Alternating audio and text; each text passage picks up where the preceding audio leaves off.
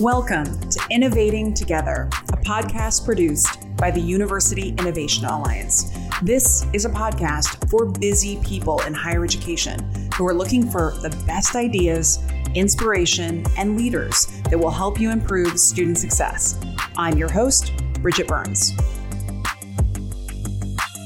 Each week, I partner with a journalist to have a conversation with a sitting college president, chancellor, system leader, or someone in the broader ecosystem who's really an inspiring leader.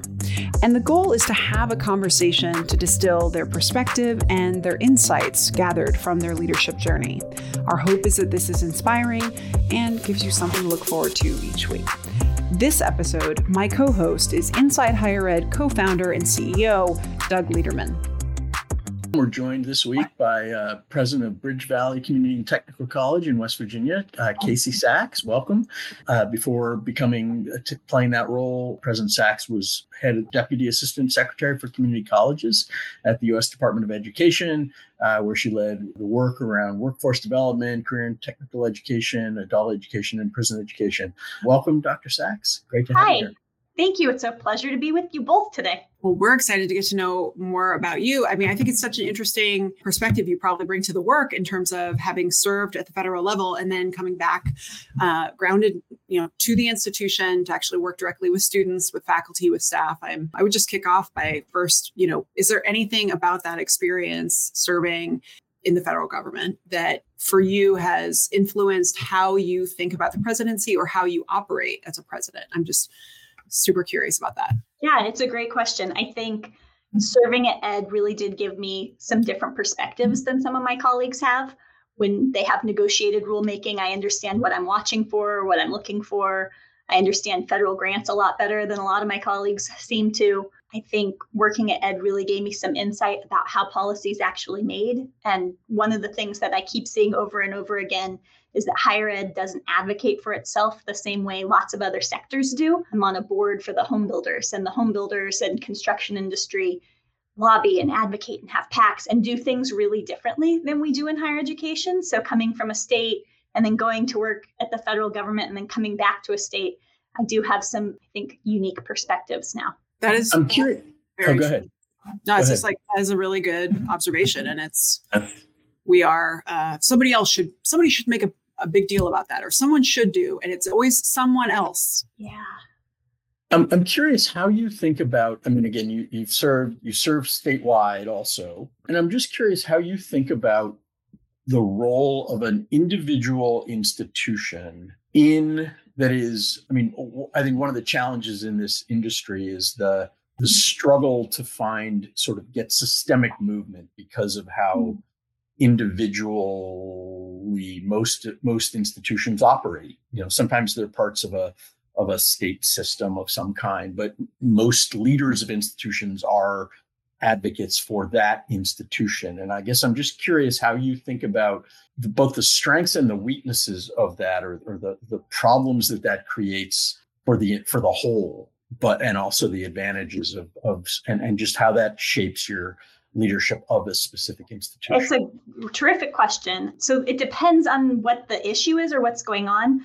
I can think of a couple of grants that West Virginia has been successful doing because we took a statewide consortium approach.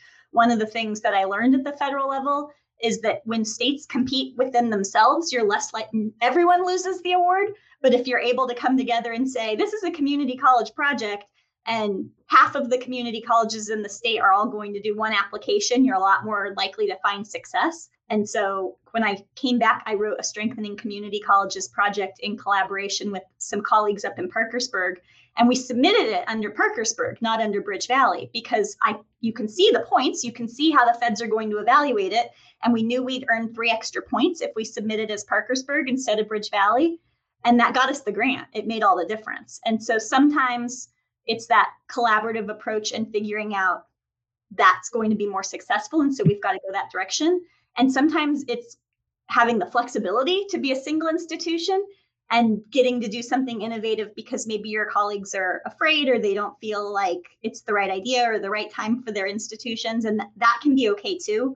We started a charter school in the last year, and that happened because that was the reality for our for our environment in West Virginia, and that gave more students opportunities to do dual enrollment and college enrollment and early college.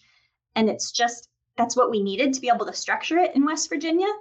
And my colleagues are really interested in what I'm doing, but sort of watching me like, great, you go out there on a limb and try this new thing, and we'll see if we decide we're going to replicate it in the future. I think that's super interesting that, one, it's the right perspective, but that skill of being able to filter out like, hey, listen, I'm going to sidebar the needs of just all of these constituents in my ear, and I'm as the only audience, and I'm going to think about the bigger picture. I do think that you might uniquely come because of the vantage point you've had of seeing the effect. Like, you've seen what ineffective advocacy of institutions kind of falling all over each other, only thinking about their institution. You've seen how bad that is. So I wish that more campuses had that ability. It's just so challenging, especially for newer presidents coming in, because they're like, I got to keep my board happy. I got to keep my students happy, my faculty, my staff, the constituents, the policymakers, And then it's like, I think it brings this insular vision of being obsessed with the boundaries of your own institution, and like this inability to recognize, to shift altitude, to like zoom up for the purpose of the outcome. So, and I think in that space, everyone's never going to be happy. And so it's doing the right thing and figuring out what's going to be best for your institution. And when that aligns with what's also probably best for your state or best for other institutions, that's when you should do it together. And when what's best for your institution. I mean, so when I came back to West Virginia, I recognized that we needed some serious facilities upgrades in nursing. And so I went to our governor and said, we need $9 million for a nursing project. And what I got told was, how about I give you $3 million? We got $3 million that none of the other colleges got. And so that was a huge advantage for my institution. Would I have loved to be able to have said, there's 9 of us and we all need $9 million? For sure. But what I had the opportunity to do was to advocate for my own institution that day. And I think we ended up with a really good result. Hi, I'm Ray Magliozzi, co-host of NPR's Car Talk. If you're working to solve the biggest challenges in higher education, you've come to the right podcast. And if you're looking for a student retention platform proven to get results, check out mainstay.com. I may be biased because the CEO of Mainstay just happens to be my son.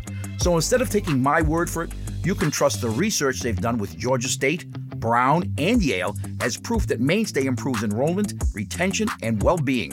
Visit mainstay.com/research to learn more.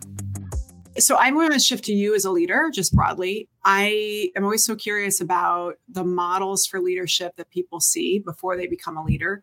What for you has informed your leadership style, right? Because some of us, it's because we have seen a great leader, and some of us because we have not. And it's the absence of it that we're trying to like step into. So I'm just curious about your leadership, your approach to leadership, and what has most informed that? So I think a really early formative experience for me was around horses. When my family did not have horses. They don't even like horses. But when I was 8, I was in the car with my mom and we were listening to public radio, and there was a story about a group for kids that was like a drill team on horseback. And I heard this story and I heard about these other kids that got to do it. And I dug in my mom's purse and wrote the phone number down on my arm and called when I got home and signed myself up for it. And then told my parents, on next Wednesday, you're going to take me to this thing so I can sign up for this horseback riding group. And it was something that I did from the time that I was 8 until the time I was 18. And I still to this day ride horses. And they're incredible because while horses can't talk, it is absolutely a partnership. And so that's something you learn really early on in figuring out, how do I lead with this horse who I'm now partnered with. But the drill team part meant that I was with a lot of other kids, and we were riding at speed, running around arenas, trying not to run into each other. And it meant that safety was an immediate issue, that listening to each other was an immediate issue. And that was formative for me. And certainly you asked about good examples and bad examples. I think both of those have been incredibly important. That the bad examples are often the ones that you sort of hold in your mind and you think, I don't want to be that person. And so how do I make sure I avoid it? And then some of the good ones are people who I've hooked into as mentors for my whole life, that there are people I can think of who they have particular skill sets or strengths. And it's great to be able to call them or text them or say, I need this particular thing. And can we talk about this because I'm struggling as a leader right now? There's probably a joke in there about the advantages of having a partner who doesn't talk, but I won't make it. What has been, or early on, youngish, you had a lot of diversity in your career. Is there anything that has surprised you the most about the path you've taken and sort of how you've gotten where you are? The fact that I work at a community college is probably on that list for me, Doug. I thought I was going to work at a four-year institution for my career. And when I got out of school, it was the 2008, I finished my PhD and it was 2008. And so no one was really hiring. And my mom was sick and I needed to be in Colorado. And so there was really no one hiring in Colorado. I emailed the local community college president and said, I'll work for free. Give me something meaningful to do. And that turned into my career. Mm-hmm. That is certainly up on my list of surprising things. Getting called to work at the Department of Education was a complete surprise. That a former mentor called and said, I need someone who is a community college person. Can you come be my expert? So that also maybe ranks high on my list of surprising things. So you've had a chance to do so much and there's like a breadth and depth to it, but I'm just curious about if there's one particular experience or kind of moment that for you is like if you had to pick one thing you're proudest of that as a leader is kind of your touchstone. I'm curious what that is. I'm really proud of my work at the Department of Education. The Perkins reauthorization was a big deal. It touched every state in the nation. I'm really proud of the way we leveraged CARES funds when I was there. So when the coronavirus hit and we got CARES funds, Secretary DeVos was likely to spend all of the discretionary funding on charter schools because that's so much of a focus of her work.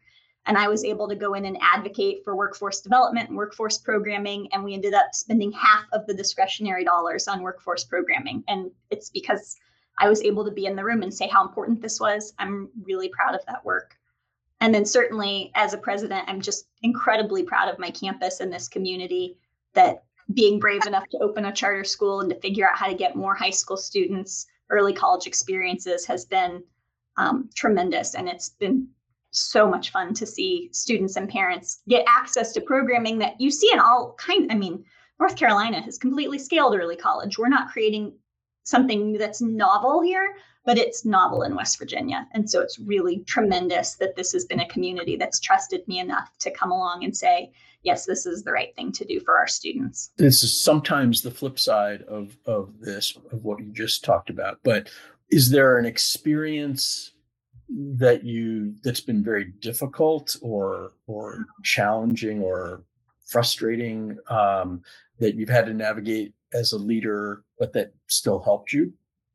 I think being a college president is one of those jobs that you can go through leadership development and training, and there's certain core aspects, enrollment, faculty development, working with your community are things that people sort of prepare you for and talk about. No one prepared me for the fact that I was going to inherit 300,000 square feet that were vacant, and I was going to have to become a quick expert about construction and trying to get rid of vacant buildings. We toured one of my buildings early on when I got here and thought that there might be a meth lab in one of the vacant spaces, and so had to bring in the drug dogs and the bomb squad to make sure that it wasn't true. And that day I felt like I was probably the only president in the country who could definitively say that I did not have a meth lab on campus.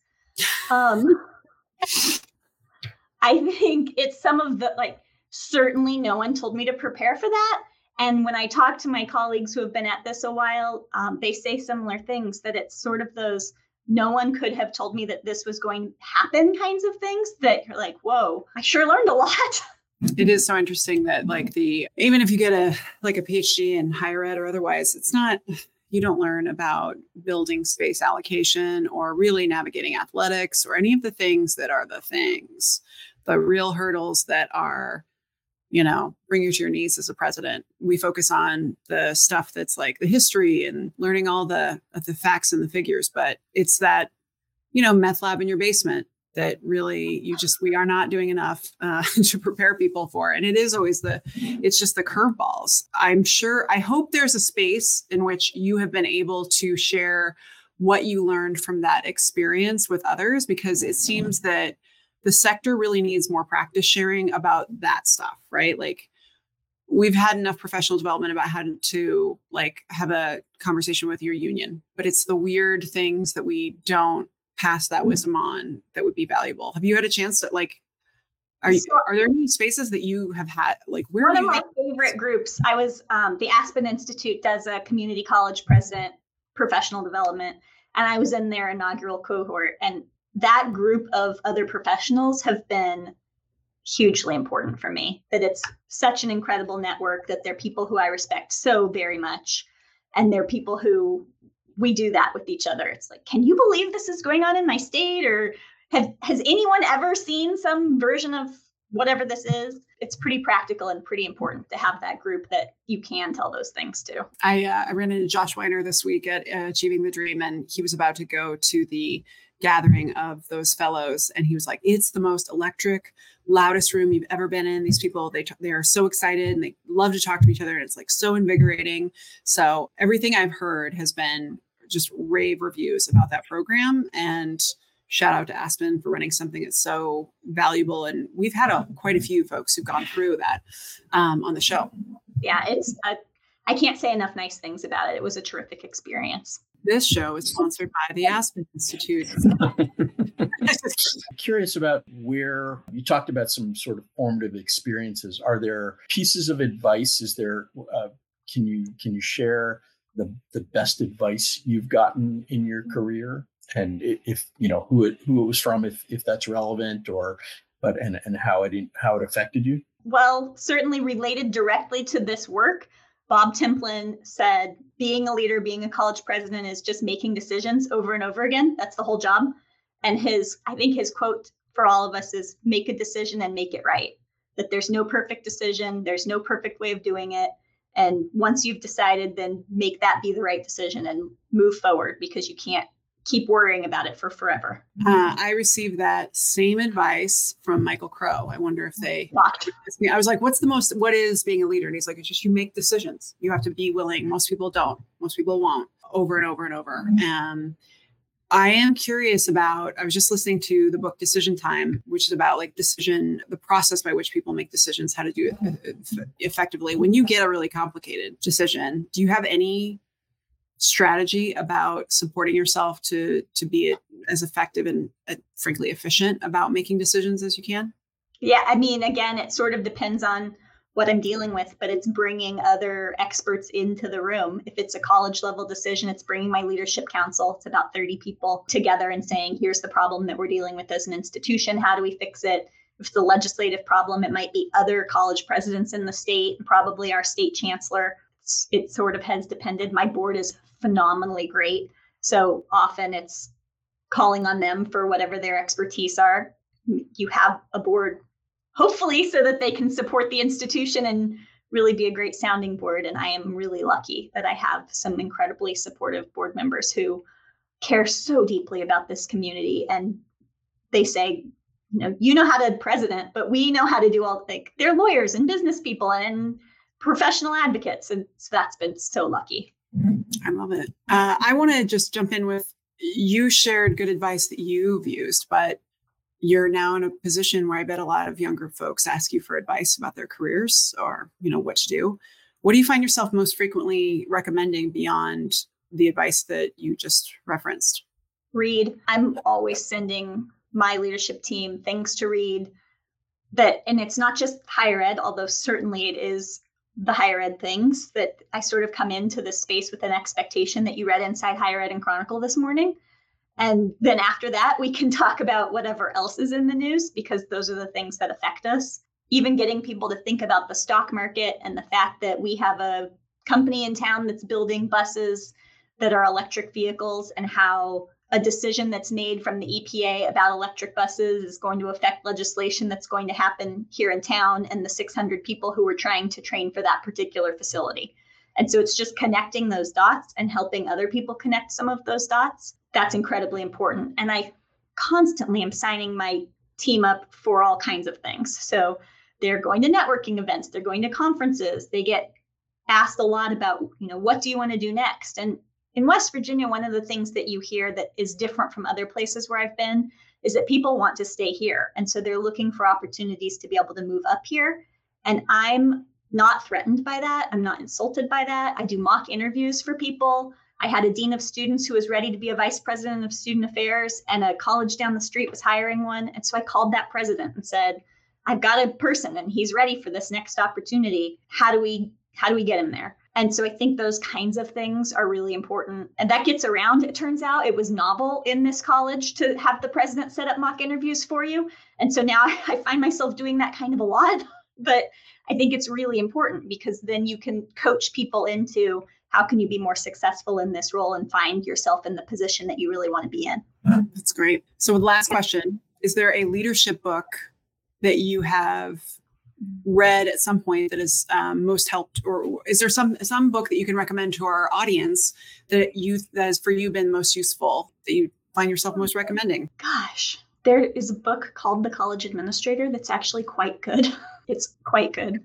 The books that I find myself recommending most to people around me right now are often classic literature. I think classic literature is classic for a reason. Depending on what you tell me is going on with you, I will come back with, have you read Tolstoy? Do you know about this Dickens novel? And I love those things. And so often, especially in my space, we're really practical in community colleges. I'm teaching people welding and diesel mechanics and electrical engineering, and those things are wonderful. And my students in those areas aren't reading a lot of classic literature. And so my advice often is around something that would expand what you're thinking about to give you a different or more broad perspective. Love it. That's great. And you're not alone. We've had quite a few presidents suggest, we're still remembering that Freeman Arosky likes to read like French literature in French. It's quite a flex. He would like to show you that he knows French, and it is impressive. He definitely stands out as one of our interviews that left an impression. So, well, it's been really lovely getting to know you, President Sachs. Thanks so much for sharing your insight and perspective, and for your service. Thank you to West Virginia and your students, but also to the country. For those of you at home, I hope this has been an insightful and informative conversation. We look forward to seeing you next time. And Doug, as always, you're one of my top 5 co-hosts. And you get rave reviews. Back at you. All right. I will see y'all later. Thank you both very much. Thanks.